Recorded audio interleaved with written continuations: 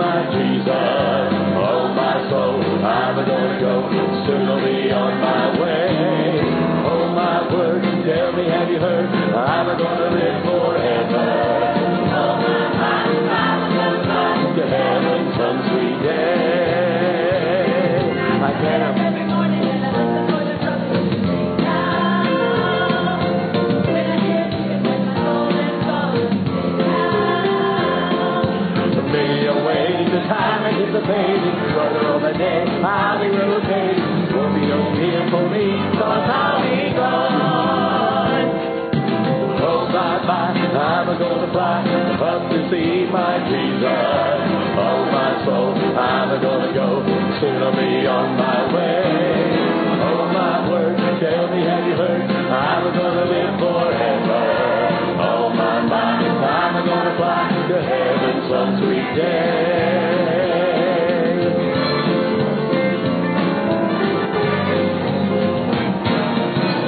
I've been looking for the words to describe what I'm gonna say.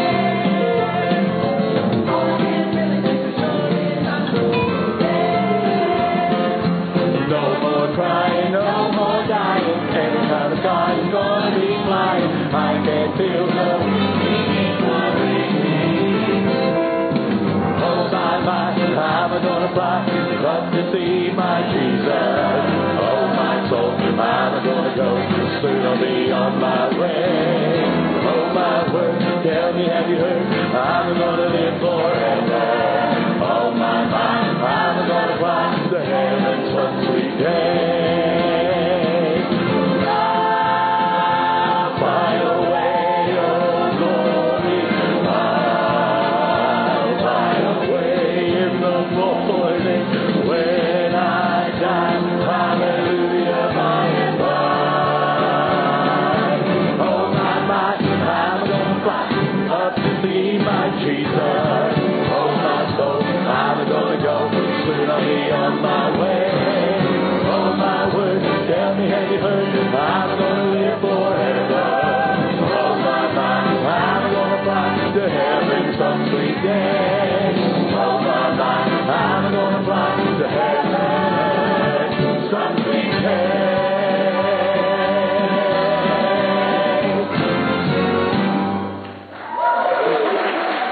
Praise Him. Amen. Pat, we're going. You got that hat on. We're going. You look good. It was so different than the last time I saw you. Let's stand together tonight, this morning, as we sing The Solid Rock. On Christ, the solid rock I stand, all other ground is sinking sand.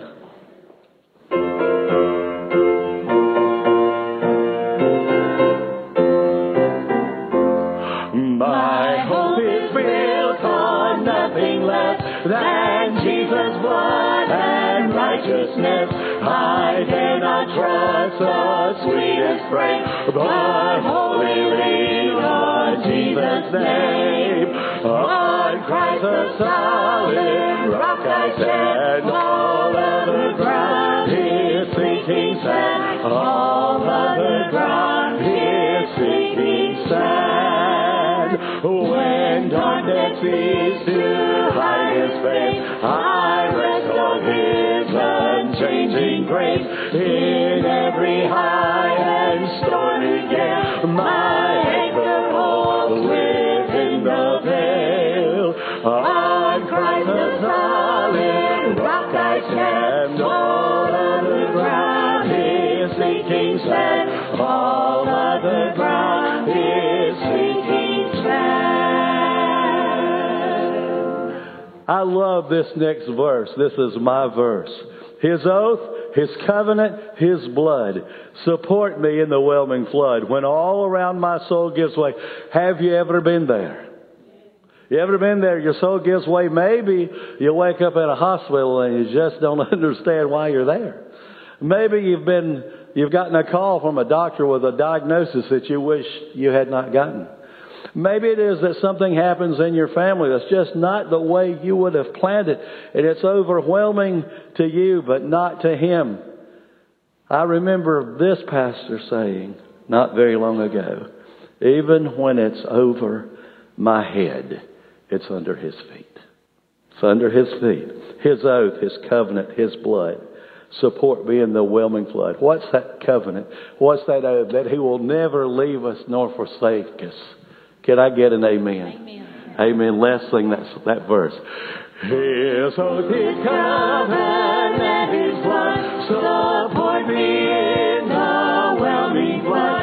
When all around my soul gives way, He is all my hope and stay. On Christ the solid rock I stand. All of the ground is sinking sand. All of the ground is sinking sand.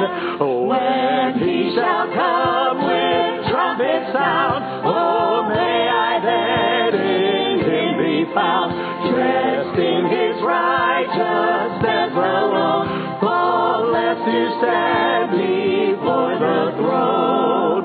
On Christ the solid rock I stand. All of the ground is sinking sand. All of the ground is sinking sand.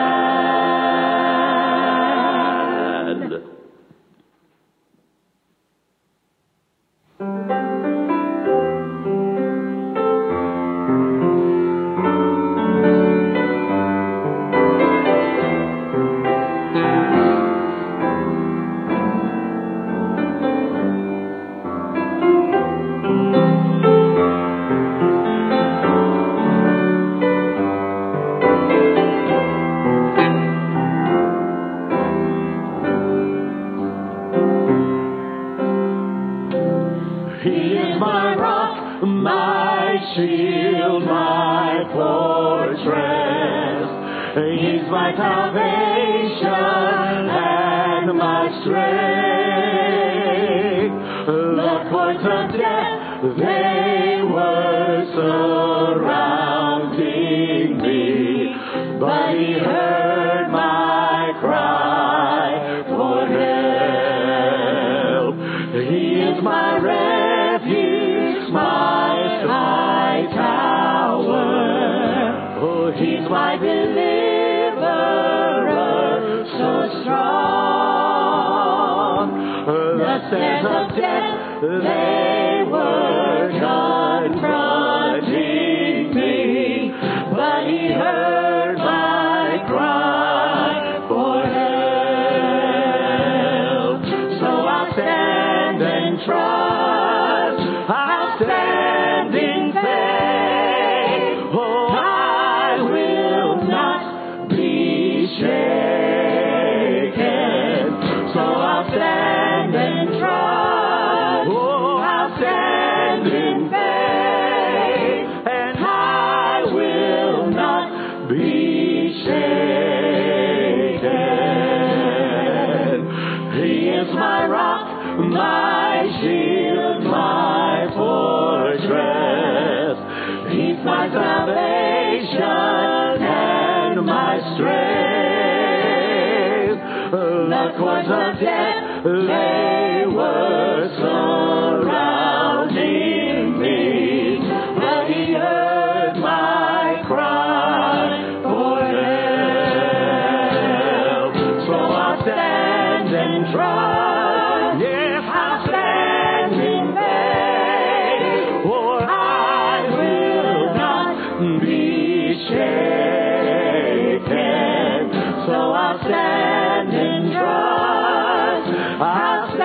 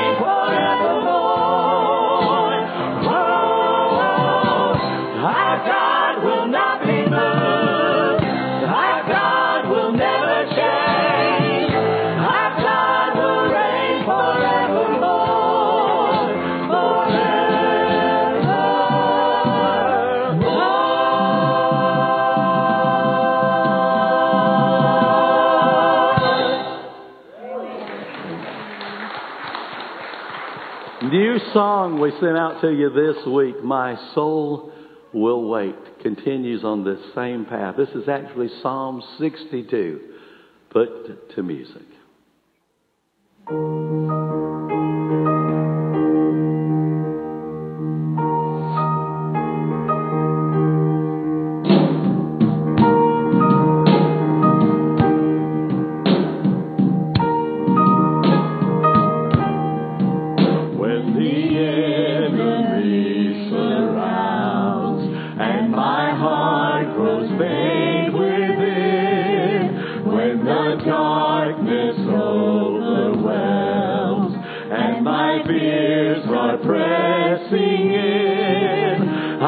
Trust in you, O Lord. In the silence I will wait.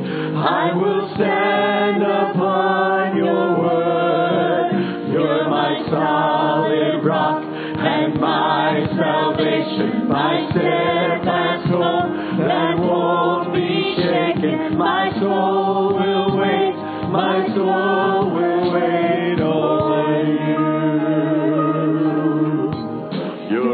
Stronghold and my shield in the midst of every dread. Though the wicked never yield, they will vanish like a breath. Yes, I know the outcome sure. Satan's evil plans will fail. In your power I'm secure. You're my solid rock and my salvation, my steadfast hope that won't be shaken. My soul will wait, my soul will wait for you. You're my comfort when I feel forsaken, my refuge and my sure foundation. My soul will wait, my soul will wait for you. This is love I can't explain. This is mercy unreserved. Though your sacrifice so great, I have peace that's undeserved. For the battle has been won, and I fear no shame or loss. Now the sting of death is gone. You're my solid rock and my salvation, my steadfast hope that won't be shaken. My soul will wait, my soul will wait for you. You're my comfort when I feel forsaken, my refuge and my sure foundation. My soul will wait, my soul will wait for you.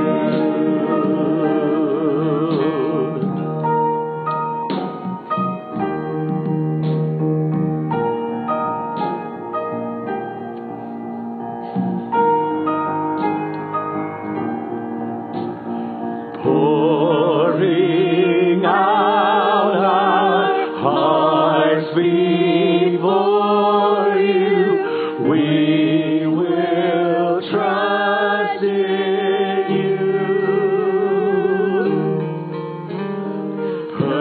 Perfect Savior, strong defender, we will trust in you. Pouring out our hearts before you, we will trust in you.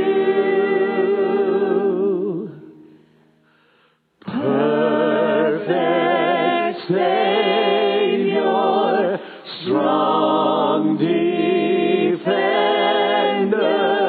we will trust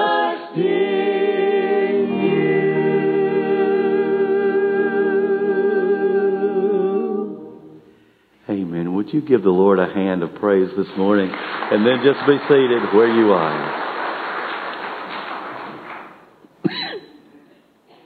Before you sit down, and hug a neck, welcome somebody to Poplar Springs this morning. All right, do that. Make you a new friend. What up, dude?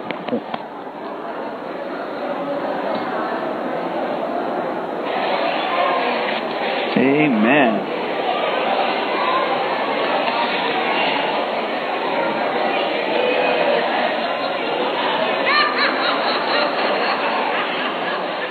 Good morning. How are you? Good. Good to see you.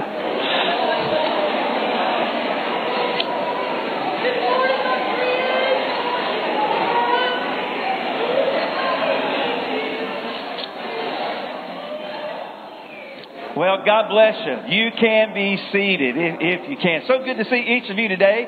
And if you're a guest today at Poplar Springs, we're so glad that you are here and would love to meet you and greet you after the service today. And so today's going to be a good day. I'm looking forward to preaching. Today's going to be about following directions. Anybody here have an issue with following directions? All right, I'm just telling you, boy, we are in the right place. Amen. We are in the right place today. Several years ago, there's a lot of stuff that you don't know about me, and I probably shouldn't tell you everything about me, but over the years, I have turned into somewhat of a neat freak. Okay?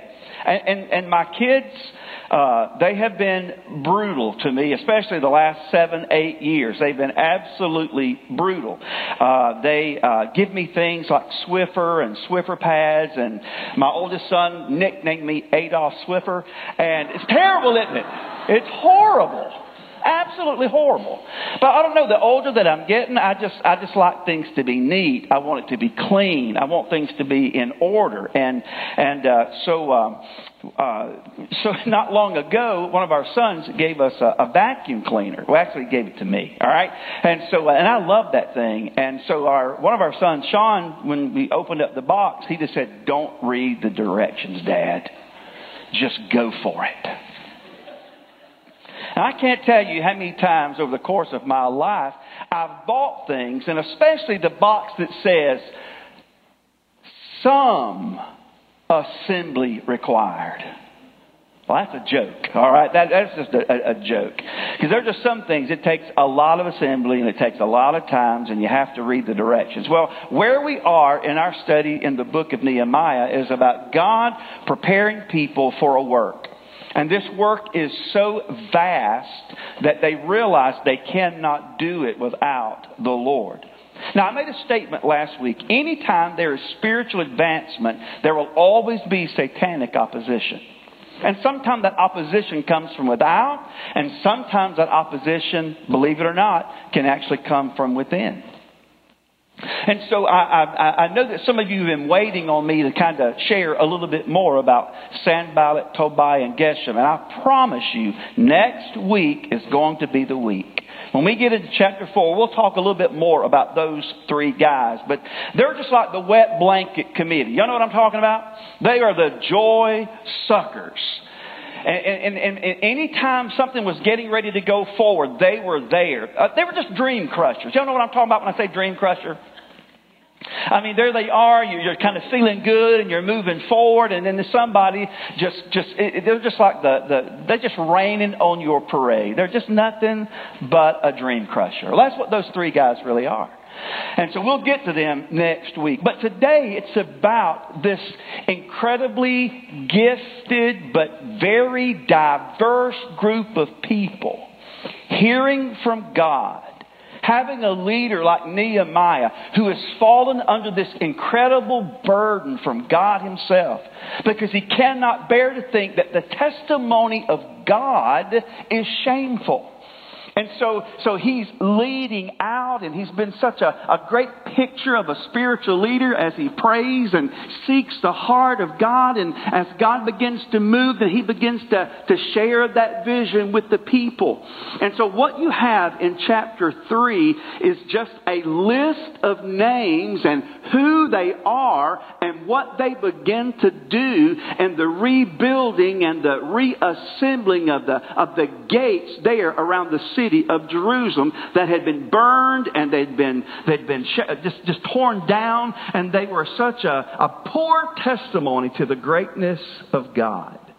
Now, I grew up not too far from here in Gurr, and I had a sweet, sweet lady who taught me Sunday school, and her last name was her name was Horton, Miss Horton, and she's the one that taught me how to memorize some scripture. And some of you are old enough, you remember there was like a little loaf of bread, and they had little colored pieces of paper in them, and each piece of paper had a Bible verse, and you would learn those Bible verses. Well, Miss Horton was all about that. I mean, she was so good at all that kind of stuff, and in her little class, she was so sweet and so encouraging and so kind. And if you got to a place in Scripture and you couldn't pronounce the name or the word, she would just look at you and just say hard word. Well, I'm just going to tell you something. I don't know if you have went ahead and read chapter 3 or not. There are some hard words in chapter 3, all right? So hopefully you're not going to take off for if I mispronounce any of these names and titles. All right? There's just some hard words in here. And this is one of the chapters in the Bible that if you're not careful, you will absolutely overlook. Because all it just looks like is names and where they worked. That's all. But I'm going to tell you, there's some rich, rich teaching right here in this chapter. And that's what we're going to look at today. So if you found a copy of God's Word opened up to Nehemiah chapter 3, I'm going to ask you to stand as we read. We won't read the whole chapter, but we're going to read a little bit, at least get a feel. And then I want to spend some time this morning just tearing this passage apart. This is the Bible. God's holy, infallible, inerrant, perfect, life-giving, life-changing Word. Then Elisha, the high priest, rose up with his brothers, the priests, and they built the sheep gate. They consecrated it and set its doors. They consecrated it as far as the Tower of the 100 and as far as the Tower of Hanel. And next to him, the men of Jericho built. And next to them, Zakur, the son of Imri, built. The sons of Hassaniah built the fish gate. They laid its beams and set its doors, its bolt and its bars. Now just notice one thing. Bolts and bars were not a part of the sheep gate, but bolts and bars will be a part of all the other gates with the exception of the sheep gate. And next to him was Meremoth, the son of Uriah, the son of Haskop, repaired. And next to them, Meshulam. That's a hard word, all right? Meshulam. And then the son of Bachariah, the son of Meshzabel, repaired. And next to them, Zadok, the son of Bana, repaired. And next to them, the Tekoites, repaired. But their nobles would not stoop to serve the Lord. Look at verse 6. There you have the old gate. Verse 13. There you have the valley gate. Look at verse 14. There's the dung gate. Verse 15. There's the fountain gate. Skip all the way down to verse 26. There's the water gate. Verse 28 is the horse gate. And the priest repaired each after his own house. Verse 29 talks about the east gate. And then you get to the very last gate, the muster gate, and then he closes up in verse 32. And between the upper chamber of the corner of the sheep gate, the goldsmith and the merchant repaired. So Lord, today, we've got a text before us that is a little bit unusual. And Lord, we pray that even what is recorded in Scripture, every single word, God, we believe is God-breathed. And Lord, there is a reason why you put this list in Nehemiah. Now, Lord, today what we ask is the Holy Spirit would give us guidance, that the Holy Spirit would give us wisdom, and that, God, we would see what you intended to say through these people and what they did to the glory of your name. Now, Lord, many of us in this room today, we may have good intentions on a lot of things, but if it's not the glory of your great name, God, we pray that you would redirect our path today. And that, God, that you would give us clear instructions as, God, we want to repair. And that, God, we want to see your glory on display. God, we want to see you work and do what only you can do. God, only you can save. God, only you can heal. God, only you can restore. God, only you can redeem. God, only you can justify. Only you can bring true glory to your great name. And so, God, we pray that you would begin to do a masterful work in our presence today. And so, Holy Spirit, I pray that you would arrest our attention. I pray, God, that we would see our place in this text today. Now, God, this word here wasn't written to us, but it was surely written for us. And I pray, God, as we read, as we study, as we glean today, that, God, you would speak to us. And as you speak, God, I pray that we would obey. And we ask this today in Jesus' name. Amen. God bless you. You can be seated. Well, as I've already stated, here is a powerful work that God is bringing His people to. And our goal should always be the glory of God. Don't do things for the glory of the worship or the choir or the pastor or the sermon or the teacher or the teaching. You understand that, right? We do what we do not to make our name great, but we do what we do that God's name would be made great. So our goal has to be the glory of God. It's not nickels, it's not noses, it's not numbers, but it is the glory of God. And I want to submit to you today that God is still on the throne, and God has a master plan, and God wants to unpack that master plan to each of us. And God is calling us to be faithful. Every one of His children, He's calling us to be faithful to what He has planned for us, what He has planned to do with us, and what He is going to do through us. Number one, I want you to see this big and plain. God uses people who will obey Him. God uses people who will obey Him. Now, in the text, when we read, and I would challenge you to go back and reread this chapter again. Because here's what you will discover. God is using all kinds of people in chapter 3. Matter of fact, I've gone and done some of the math. 38 workers are listed. 42 different groups. Preachers, politicians, men, women, married, single, goldsmith, perfume makers, people from in the city, people from outside the city. And I think what you have in chapter 3 is this beautiful, beautiful picture of participation from a body with all kinds of giftedness and life experiences. Listen, you don't have to have a seminary degree in theology or doctrine to be used of God. All you need to know is that you've been saved by grace. And if you know that God has saved you and changed you, guess what? You are a candidate of somebody that God can and will use for His glory. So the work that God was calling them to do could not be done by one man, could not be done by one group of people. It's a great picture of unity.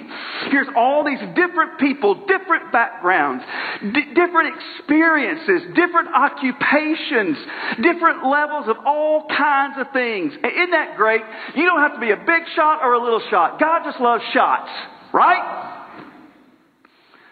And He uses everybody for His glory. Unity is not based on personality. Thank God for that, amen?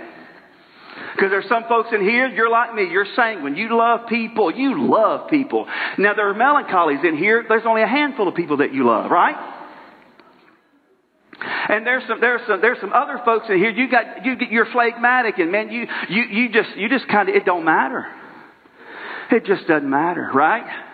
I can't threaten you to walk faster, and I can't reward you to walk faster. You're just going to do your own thing. You're phlegmatic. And then there's other folks in here, man, you love being in control. All the control freaks say amen. Well, thank you for being honest. All right, you're good. So God is using all these different types. So unity is not based on a personality. Unity is not based on dress. Unity is not based on social standing. Unity in the body of Christ is based on one thing, and that is Jesus Himself.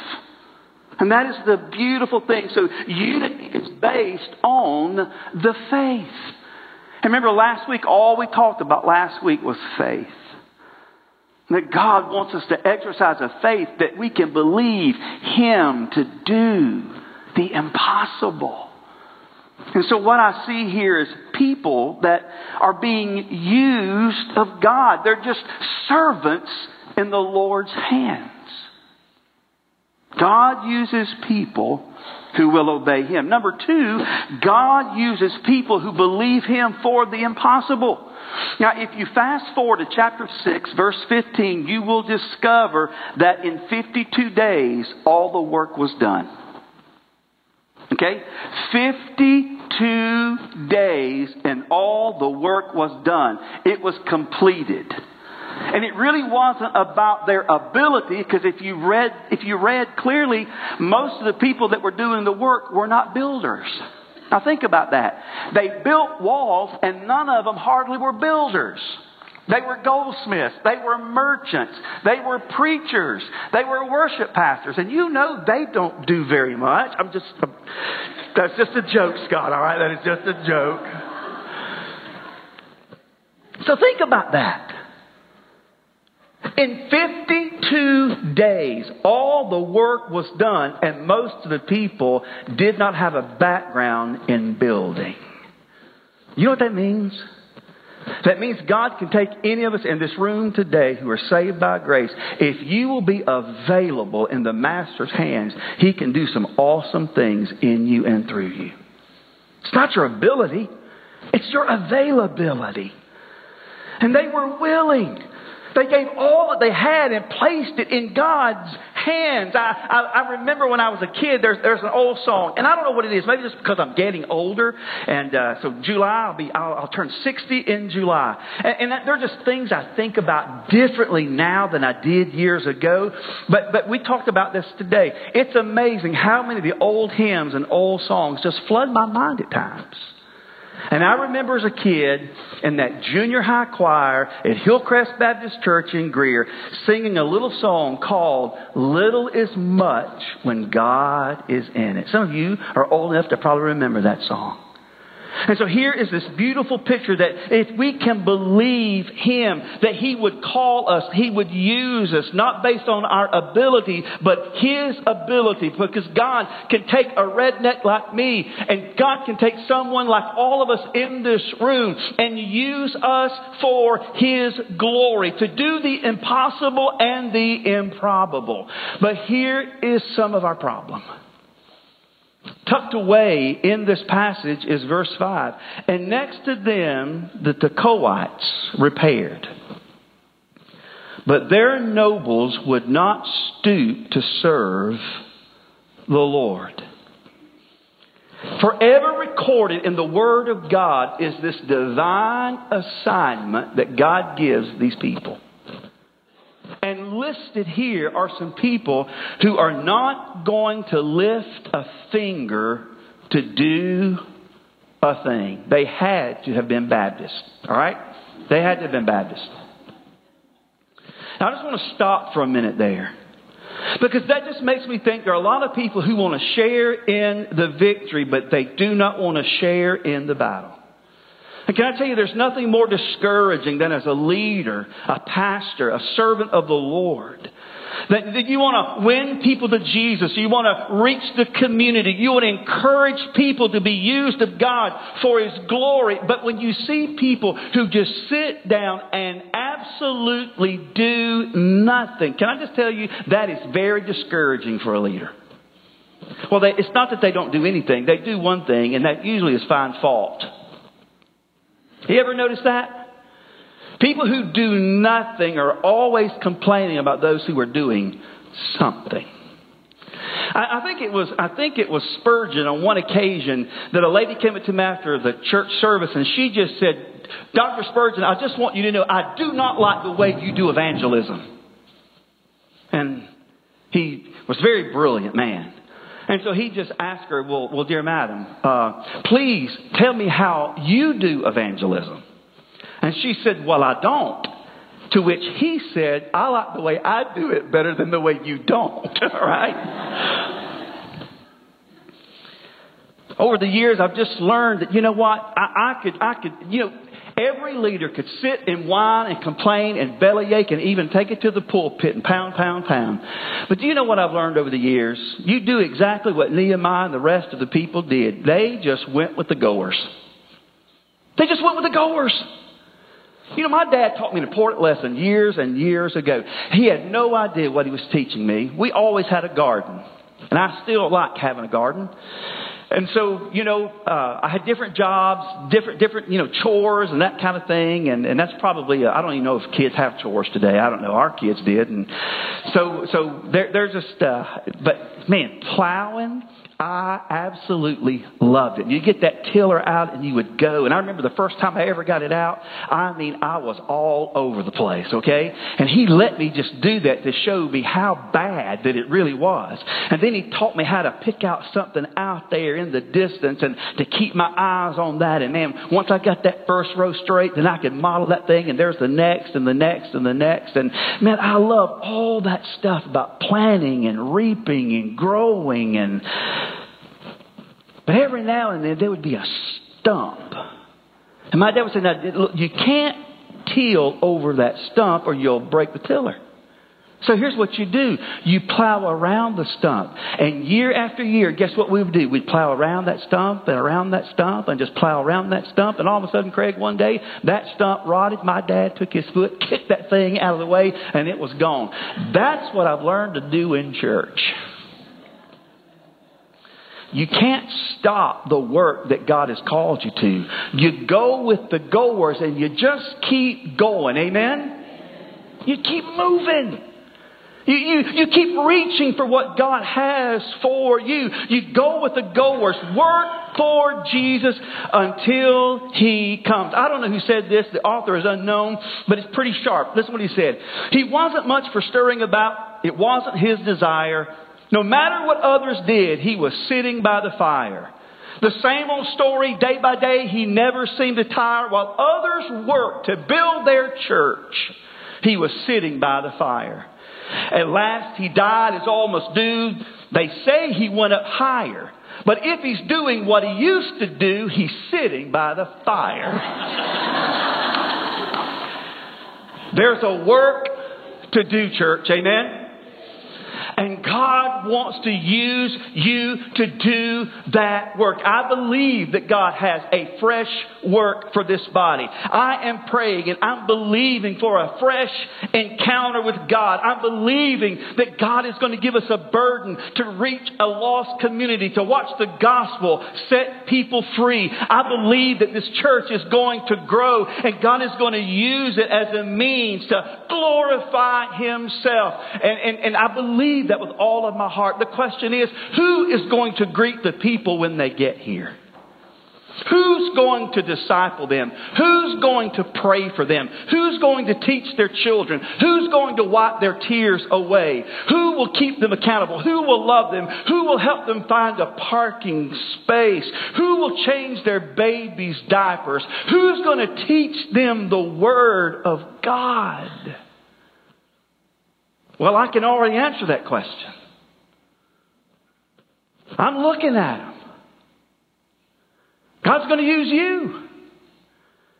With all your gifts and all your different talents and all your abilities. God is going to use you. Point number 3. God will use you in His work to glorify Himself. God is going to use you in His work to glorify Himself. You know, this passage is a beautiful picture of the Christian life, and it has so much practical application. So here's what I want to do for the next few minutes. I just want to walk through the rest of the book, and I just want to show you the gates. And I want to make some observations about the gates, but I want you to listen very closely. You know that there is the sheep gate. The sheep gate is the only gate that's mentioned twice. At the sheep gate, animals were brought there and they would be used for temple sacrifices. This gate reminds us that Jesus Christ is the Lamb of God who takes away the sin of the world. It is the only gate in this passage that does not have a bar and does not have a lock. You know why? Because Jesus is always approachable. If you want to come to Him, He will not refuse you. He is the sheep gate. And then there's the fish gate. Fishermen would bring their catch and they would sell their fish there. This is the gate of service. Do you remember when Jesus said, "Follow me and I will make you to become fishers of men"? And then there's the old gate, or the original gate. This gate represents the sovereignty of God, that He is in control, that He is the same yesterday, today, and forever. Then there is the valley gate. It opened out into the valley of Hinnom. It speaks of suffering. It speaks of humility. Many valleys in that area of the country. And many of you to know what it is like to have the ups and to have the downs. You know what it is to have a valley experience, and you know what it is to have a mountaintop experience. And most of us in this room today would have to agree, God has taught us most in the valley than He ever does on the mountaintop. So God uses the valley gates. He uses the ups and downs of following Jesus. They are necessary in order to produce the right fruit. Then there's the dung gate, or we would call that the trash heap. Not a beautiful thing, but it is necessary. Amen? I mean, it's necessary. It's an essential ministry.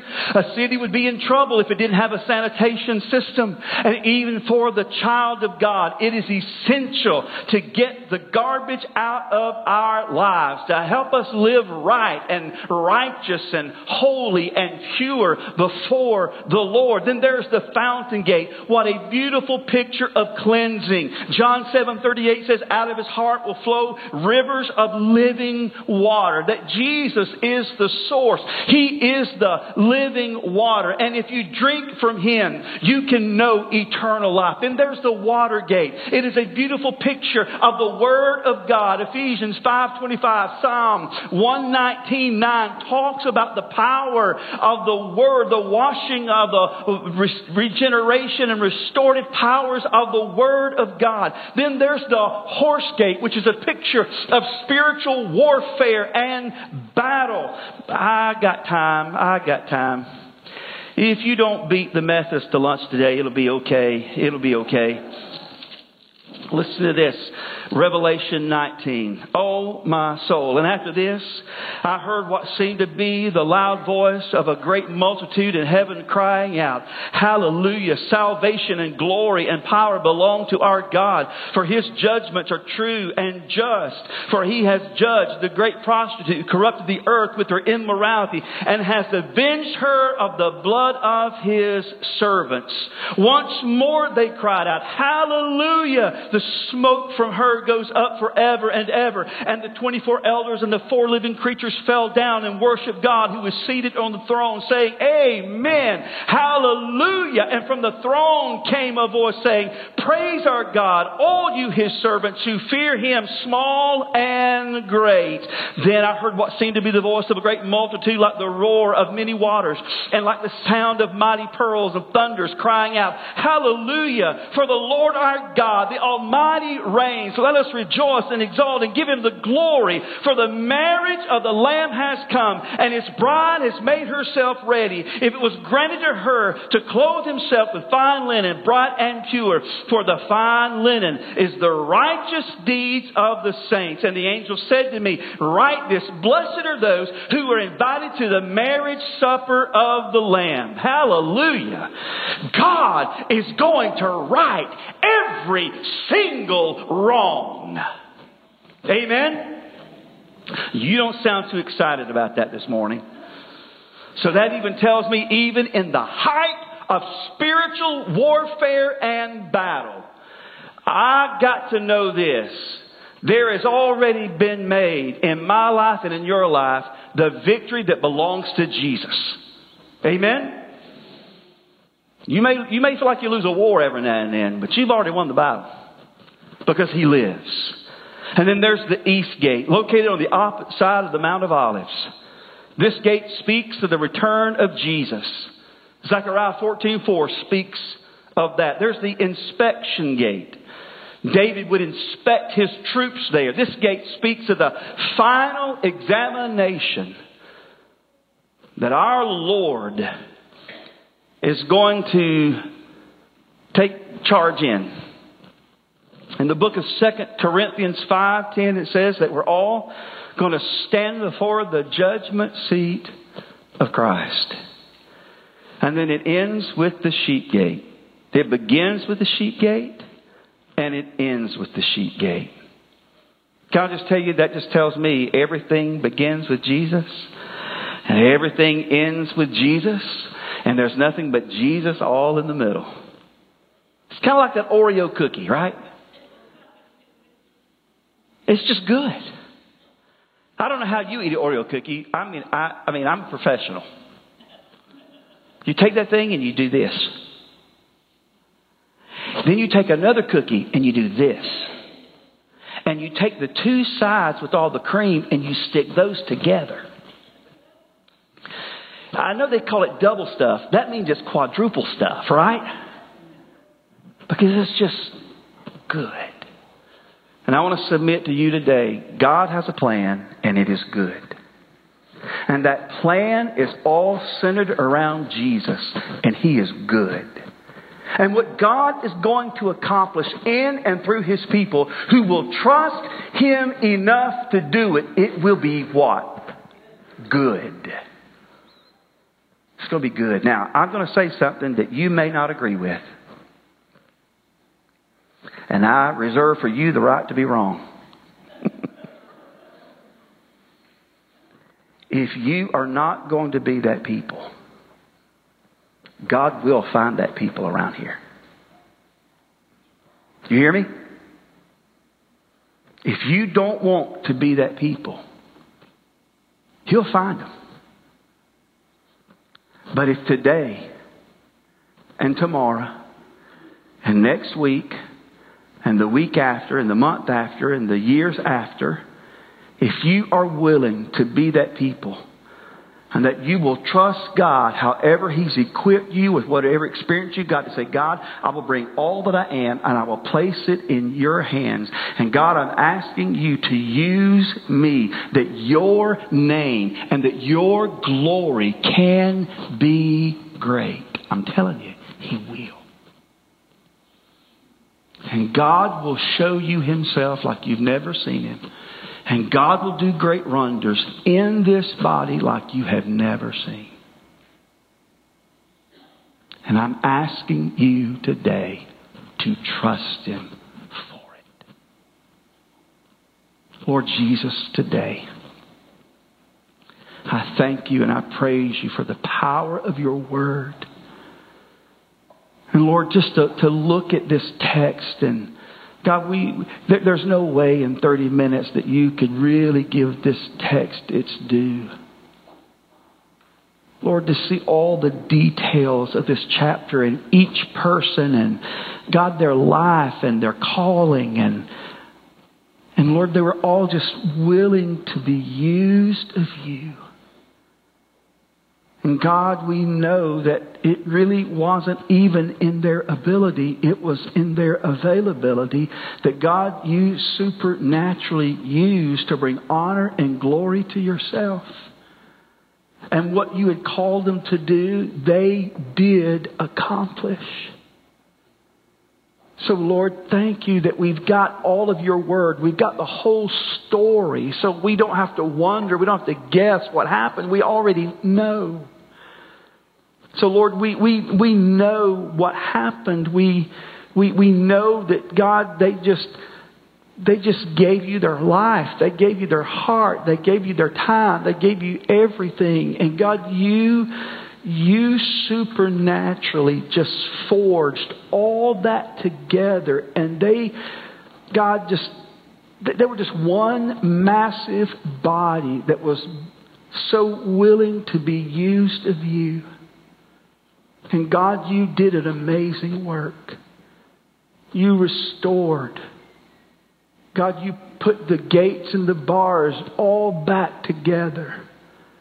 And God, what a beautiful picture it was of your covenant, of who you are.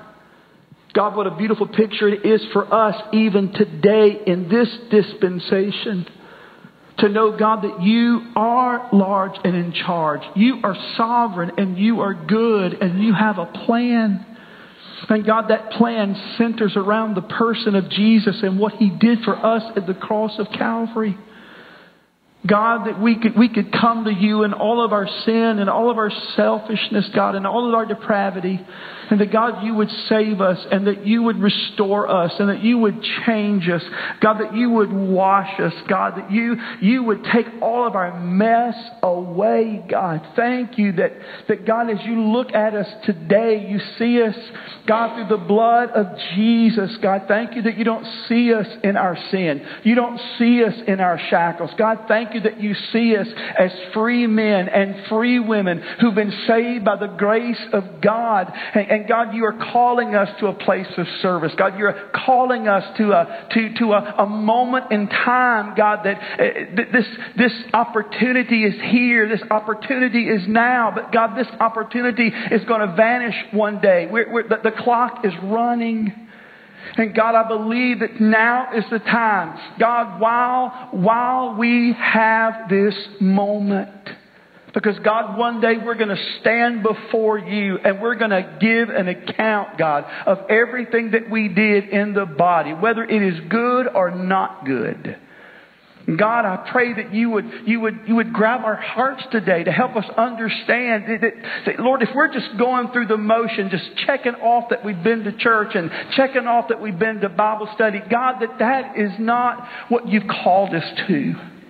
Those things are good and they're right. There's a place for them. But God, you want us to be a part of your glory. You want us to God, know you in such an intimate way that we know what you have for us. And that, God, we give ourselves to you in such a way that we watch you work and we would stand back. And God, it's unbelievable that these 42 groups in 52 days could do what they did. God, we pray that you would give this church and its leadership, God, a vision and a passion to pursue you and to make your glory great. And God, I pray that many in this room today would put their yes on the table. God, I will trust you. I will give you my life. I will give you everything I have. God, I give you back my career. I give you back my family. God, I give you everything. And God, you take it, you use it. God, you do with it what you will to bring yourself the greatest measure of glory. And so, God, even in this time of invitation, maybe somebody needs to be saved. God, maybe somebody needs to join this fellowship. God, maybe somebody here today will come to an old-fashioned altar and just say, God, I'm putting my yes on the table. God, I will trust you for what you desire to do to make your name great. And Lord, we pray this together in Jesus' name. I'm going to ask you to stand to your feet. Scott, our musicians, our singers are going to lead us. I'll be here if you need me. You may not need me. You just may need to get along with Jesus. But trust Him today. Whatever God has spoken to you about today, trust Him. Trust Him today.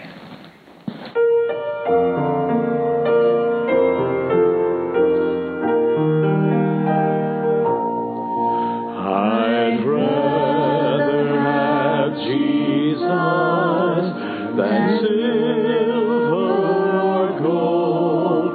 I'd rather be His than have riches untold.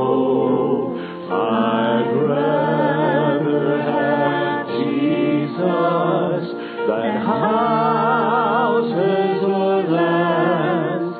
I'd rather be led by His nails pierced hands than to be the king of a vast domain, or be held in sin's dreadful. I'd rather have Jesus than anything this world affords today. I'd rather have Jesus than men's applause. I'd rather be faithful to His dear cause. I'd rather have Jesus than worldwide fame.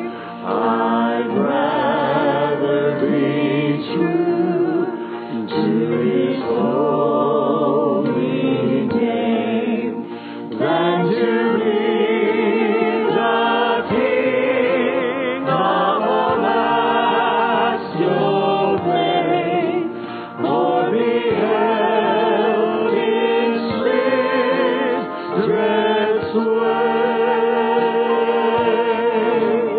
I'd rather have Jesus than anything this world affords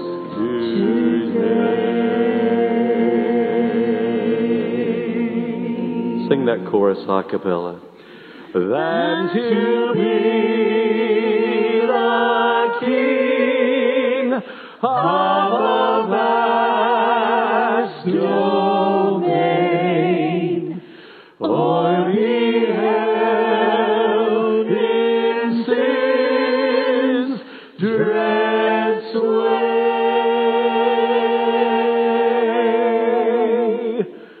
I'd rather have Jesus than anything